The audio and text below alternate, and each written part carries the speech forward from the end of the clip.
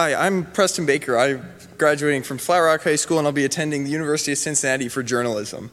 My verse is from Jeremiah 29:11. For I know the plans I have for you, declares the Lord, plans to prosper you and not harm you, plans to give you hope and a future. Originally, I had the Great Commission as my verse, talking about Jesus being with us always to the end of the age. And then after thinking over a little bit, it really seemed fitting to change it to this verse in Jeremiah.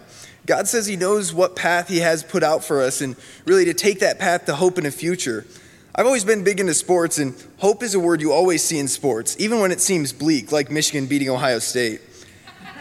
That word hope is something that all people have in some form. It's just about keeping that hope close to you and really seeing it play out in the way God intended. Going back to the verse, hope isn't an exclusive term there. The verse says hope and a future, meaning that once you have that hope, that future you want is going to come a whole lot easier. And transferring over to more of a personal application of this verse, this past August, I was going into my senior season of football, the last chance I'd ever get to play that sport, and with some of the aches and pains from it, I kind of wanted it to be my last time. After an iffy offseason and a change in our strength and conditioning programs because of COVID, we finally got to the season, or so we thought. On the 5th day of practice, the state of Michigan said that football wouldn't be played in the fall. They made this decision about 4 o'clock in the afternoon, right in the middle of our now meaningless practice.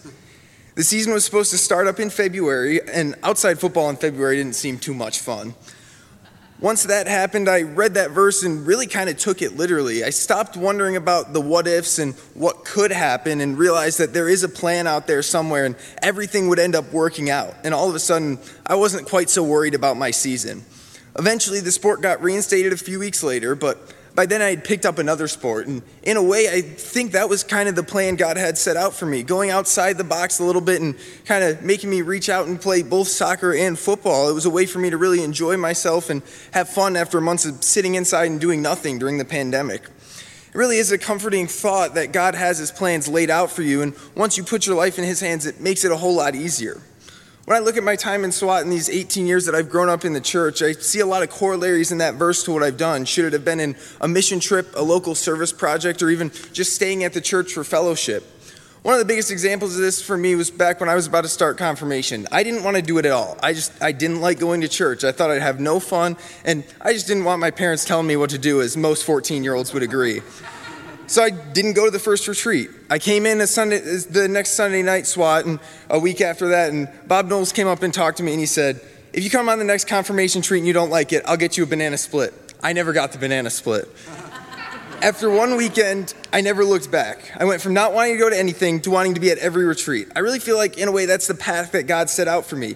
He knew that I needed to have almost a revelation to realize what I didn't know already. The lessons are great, the games are fun, and the food is good, but what really makes up the church and the youth group is the people. The people are what brought me back time and time again. I mean, you can only have pizza and popcorn so many times before you need a new reason to come to church.